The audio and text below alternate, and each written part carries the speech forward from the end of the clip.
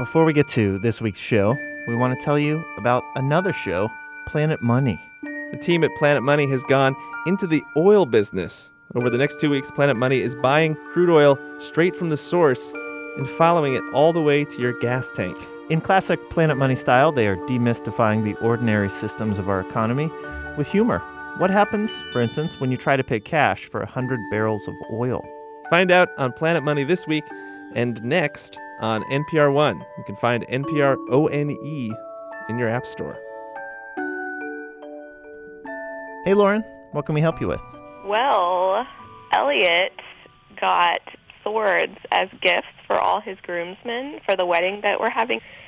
And we were wondering, I'm pretty opposed to them wearing them in the ceremony, but we were wondering if there was a way we could incorporate the swords into the reception in a fun way. I guess my first question is, Elliot, why? I will respond with my own question, which is why not? Wait a minute. So you said swords. What kind of swords? They're kind of sabers, I guess. I'm not a sword expert. The handles are a dragon. Yeah, they do. That could be important. Handles. Yeah. Wow. Okay. Worth noting. Are these the real deal? Could a bloody battle break out at your wedding? I think if it were to get bloody, they'd have to be trying really hard. Okay. The reviews on Amazon say that they are not good swords for sword fights. Okay. You got these swords on Amazon. Yeah. Do you get those via Prime? Is it like next day? Yeah, 2-day shipping. It was great. Dang. Do the bridesmaids have any? Yeah. What weapons do they have? We're leaving them unarmed and vulnerable. Oh. That was really thoughtless of us. That was poor planning on our part. Maybe some shields? We can get them here in 2 days if we need to. Elliot, what kind of reaction did you get from your groomsmen when you gave them these swords? Well, they actually don't know yet. Okay. I'm anticipating a positive reaction. Mm-hmm. I have populated my life with the kind of people who would want to get swords as a gift. Yeah. Nerds would be another word for that. Shorthand. Now, Elliot, will you have a sword? Yes, I also have a sword.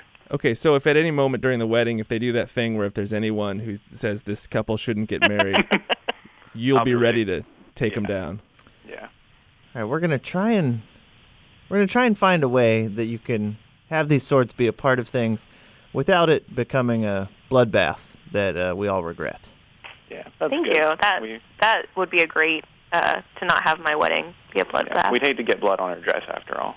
Okay, probably the most famous wedding with swords happened recently on the TV show Game of Thrones. The Red Wedding, and we won't get into it if you're not a Game of Thrones person, other than to say it is the most horrible, violent, stabby wedding probably in the history of all fiction and nonfiction. It's completely shocking. Imagine if at Monica and Chandler's wedding, Ross killed Monica and Chandler. Michael McElhatton played Roose Bolton on Game of Thrones. He was in that scene, did some stabbing himself. So, Michael, you are someone who is known for your role or presence at a wedding that had swords. Yes. How did that work out? Okay, and how did that work out? Well, the thing about swords are they take a little bit of practice. They're rather cumbersome things. They hang at a slight angle to your leg. Mm-hmm. So I would recommend that there's a little bit of practice in your house or your apartment before you actually go to the wedding. It can be tricky, particularly sitting down at a table. So I don't know if you want to brainstorm a kind of fun way to use the swords that would result in 0 deaths. Well, I think a nice thing would be maybe when the bride arrived at the church or whatever venue it was, if the various groomsmen, stood either side and made a kind of an arch across the swords above that the, bride could possibly walk underneath. That might be something that'd be quite nice. Mm-hmm. It might come in handy for cutting the cake later on in a rather spectacular fashion. Yes. Or what I always favor is the dagger placed, secretly behind the waistband. I think that is something that is generally preferably easier to conceal and hide, and also very, very useful for cutting cakes or whatever else you need to do. Yes. Whatever else you need to puncture at a wedding. That was I just have to say that was terrifying hearing you say that. Michael, are you ever struck by game fans of the books and TV show who have Game of Thrones themed weddings, given that show's association with weddings? I know, it's bizarre, isn't it? Friends of mine have done it, and it's extraordinary. Wait, People, friends of yours have done it? Well, a friend of a friend of mine did it, yeah. And once it recently, he knew about 4 or 5 of the Game of Thrones people, so we all kind of phoned in video messages, and the woman just couldn't believe it. But they literally made an iron throne and everything to sit in, and it was extraordinary. I think if I'm the groom, you're the last person I want to see show up at my wedding. Yeah. Funny enough, I don't think I've been invited to any weddings since that has aired. Yeah, which is kind of understandable, I guess. You know, we were speaking just before we got on the phone with you about the Red Wedding scene and how it was hard to watch. It's even hard now, a couple years later, to think about. I wonder if being a part of it and being an actor in it, if it was a difficult scene to even film. Well, it was an extraordinary scene to film. I think we took 5 or 6 days to film it. You know, towards the end, it was Rob Stark's last day and Michelle Fairley's last day and Una Chaplin's last day and quite a few others' last day. And they'd been in it for 3 years. So there was a huge amount of emotion running. And it was very, very palpable on set. That's interesting. I hadn't thought about it that way before, that it's both this pivotal scene in the storyline of the show, and so filming it has the emotions associated with that, but it's also, it's a time where you're saying goodbye to several people you work with. Yeah, I think definitely, and I think, Michelle and Richard particularly, who had been in it from the start, and obviously we're sad to leave it, and understood that it was in the books and that it was coming. But I knew I was going to stay on, so it was less emotional for me.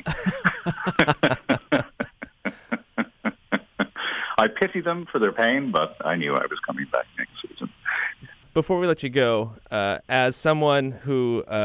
not as Michael, but as Roose Bolton, someone who has ruined at least one wedding. Do you have any final thoughts or well wishes for Lauren and Elliot as they embark on this journey together?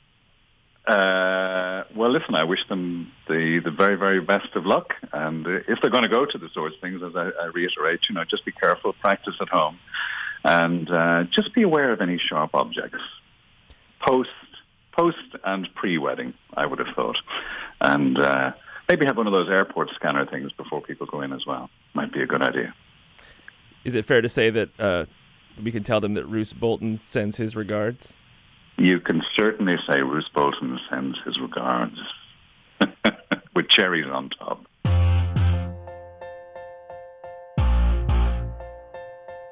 Hey, we want to thank our sponsors for giving us the money we need to feed our families. And this week, that's truTV. Misconceptions, myths, and marketing ploys are all around us. But thankfully, Adam Conover is back with new episodes of truTV's Adam Ruins Everything to reveal the awful truth about everything you take for granted. The electric car won't stop climate change, buying a home is a terrible investment, and divorce is actually good for society. It's a comedy that will make you see the world a little differently. You can check out Adam Ruins Everything Tuesdays at 10 on truTV.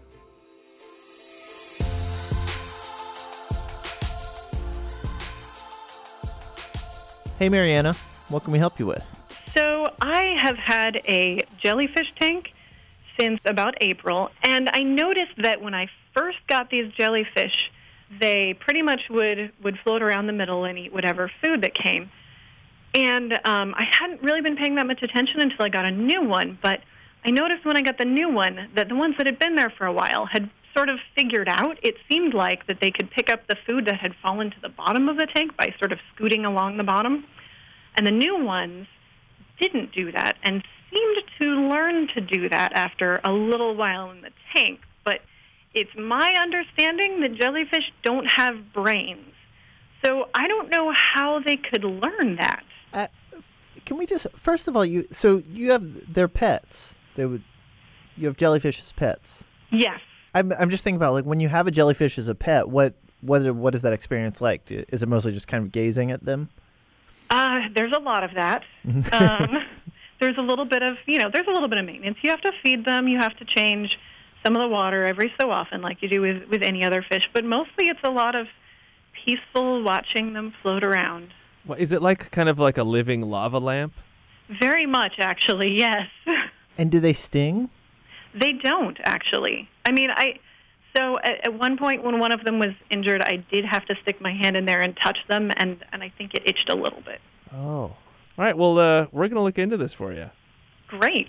And thanks for telling us about your pets. They sound fascinating. Oh, I'm always happy to talk about them. Okay, Mariana, I think we have somebody who can help you. On the line with us now is Rebecca Helm. She's a researcher at the Woods Hole Oceanographic Institution, and she's studied jellyfish. So, Rebecca, can you teach a jellyfish tricks? I don't know, but I really like that question because, it sort of gets at what do you need as an animal in order to learn. And so jellyfish don't have brains like all the other animals that, humans have trained so far. Yeah. And so, maybe not. If you need a brain in order to learn new things, then I don't think jellyfish would really do very well at picking up a trick. But they do have neurons, and jellyfish essentially have a nerve net. So it's like a bunch of nerve cells that are just sort of spread out over the animal. And maybe they're connected in just the right way, and they could learn really simple things. My guess is that, a lot of people would say probably not. Brains are really important. You need a brain. But, I mean, who knows? Who really knows? I think jellyfish are so, in many cases, so maligned, probably mostly because they sting. I wonder if you were trying to restore the reputation of the jellyfish, what are some cool things that we don't know about them that you might tell people? Okay. Well, one thing I like to tell someone that's been stung is that, and I've been stung, so it really can hurt. But having raised jellyfish, I know that oftentimes when they sting something like a person on accident, they'll lose tentacles also. And so they're also injured when they sting you. That would be one thing to keep in mind, is that the poor jellyfish also ran into a giant person and lost a couple tentacles in the process. Really? So from their perspective, they're running into a human and they think that the human basically just stole some of their tentacles. Yeah, it can take a while for those tentacles to grow back, and that's really all they have to catch food with.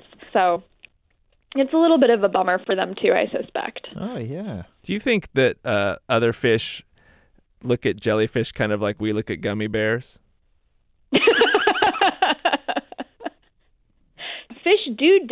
Some fish do look at jellyfish, for example, as protection, and will actually kind of sneak in and hide underneath the jellyfish to sort of get away from other predators that might try to eat them. So it's not always, jellyfish eating fish. It's also fish will hide in jellyfish. The fish will eat the jelly. So jellyfish they're like fish bodyguards. They can be. Yeah, they can be like great fish bodyguards. And a lot of bodyguards for a lot of different animals. There are crabs that have been found hiding on jellyfish, and brittle stars, which were kind of like sea stars that hide on jellyfish. Even I've seen a couple pictures of small sea turtles kind of camping out on jellyfish, just kind of chilling. Huh. So I think they can be really nice bodyguards, or at the very least, like a nice rest stop for a lot of different animals. We were just, here at the office, we were just looking at these incredible videos of, I think it was a comb jelly. Is that one of the bioluminescent? Yeah, comb jellies and jellyfish are also really different from each other, but they look super similar. And comb jellies have amazing bioluminescence in some species. It was, looking at these videos, it was hard to believe that was a biological organism, because it looked like organized LED display. Oh, cool. I love those guys where they kind of have the lights like moving all over the body and like zigzaggy patterns. What is that? What does that do for them in the wild? My guess, and what I've heard and talked to other people, is there are a couple different things that light show could be doing. One is, say, a predator starts to eat it. It's really dark because you're in the middle of the open ocean. Say you're, maybe 1,000 feet from the surface, not a lot of sunlight. You're getting eaten by something.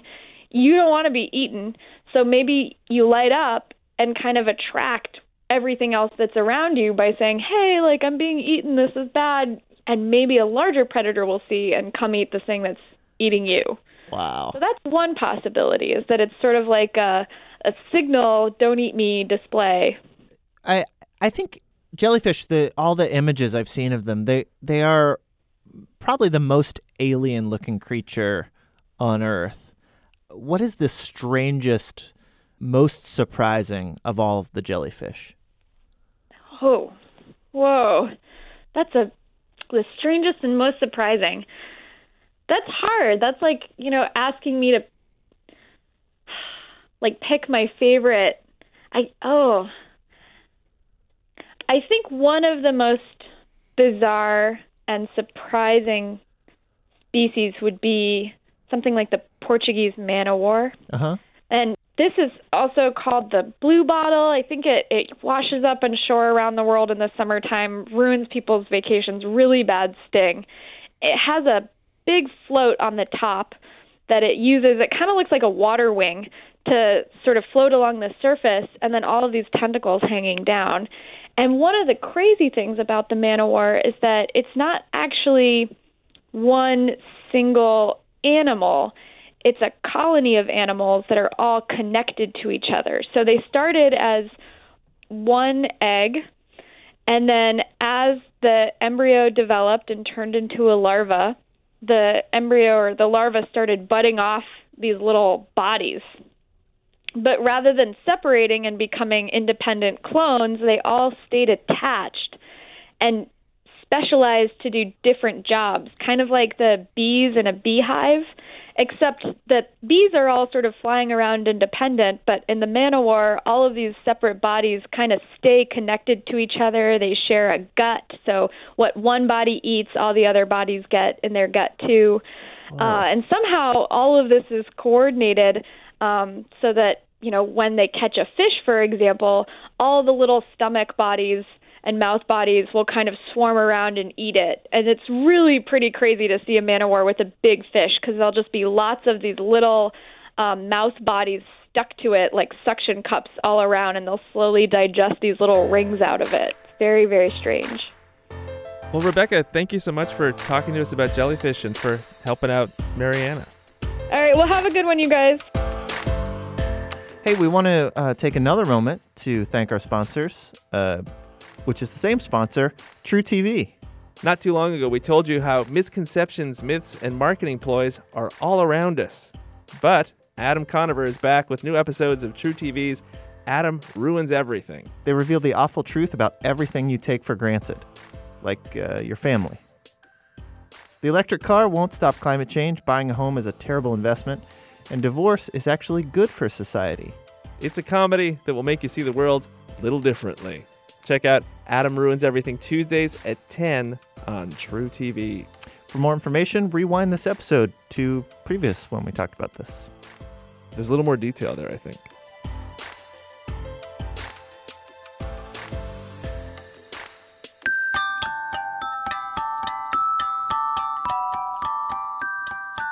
That does it for this week's show. What'd you learn, Ian? I learned that Portuguese man-o-war is actually a bunch of different animals together, kind of pretending to be one animal. That's crazy. And I guess technically it should be called a Portuguese men of war, because it's a bunch Men of war. Yes. Yeah. People of war. It is funny, as a society, we've moved on from a lot of the gender-biased terms. Businessman, we say business person. Nobody says Portuguese person of war, which I think it's time. Yeah, you're right. We have the first female nominee from a major party in the history of the United States. I think it's With that, I think it's time to start saying Portuguese person of war. But it's more than one, right? It's all the separate entities. So it should be Portuguese people of war, Yes. which just sounds menacing. It's that another term for that is a Portuguese army. I do think that the Portuguese man of war is maybe a good analog for our great nation, of the different things held together, working as one. I might say it's better for not our nation, but Portugal. Oh, There is an indicator that it's more Portugal focused. How to Do Everything is produced by Nadia Wilson with technical direction from Lorna White. our intern this week is Ann Wyndham. She was in charge of checking our moth traps. Once again, no moths in the studio. Our sweaters are safe. Thanks, Ann Wyndham. You can send us your questions. Send them to us at howto@npr.org. Our website is howtodoeverything.org. I'm Ian. And I'm Mike. Thanks.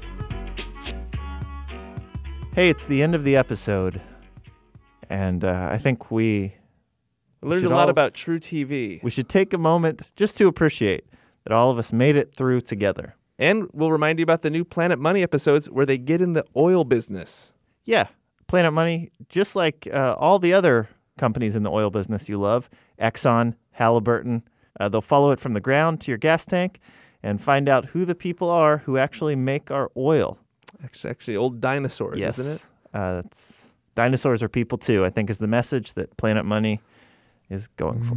Find Planet Money on NPR One or at npr.org/podcasts.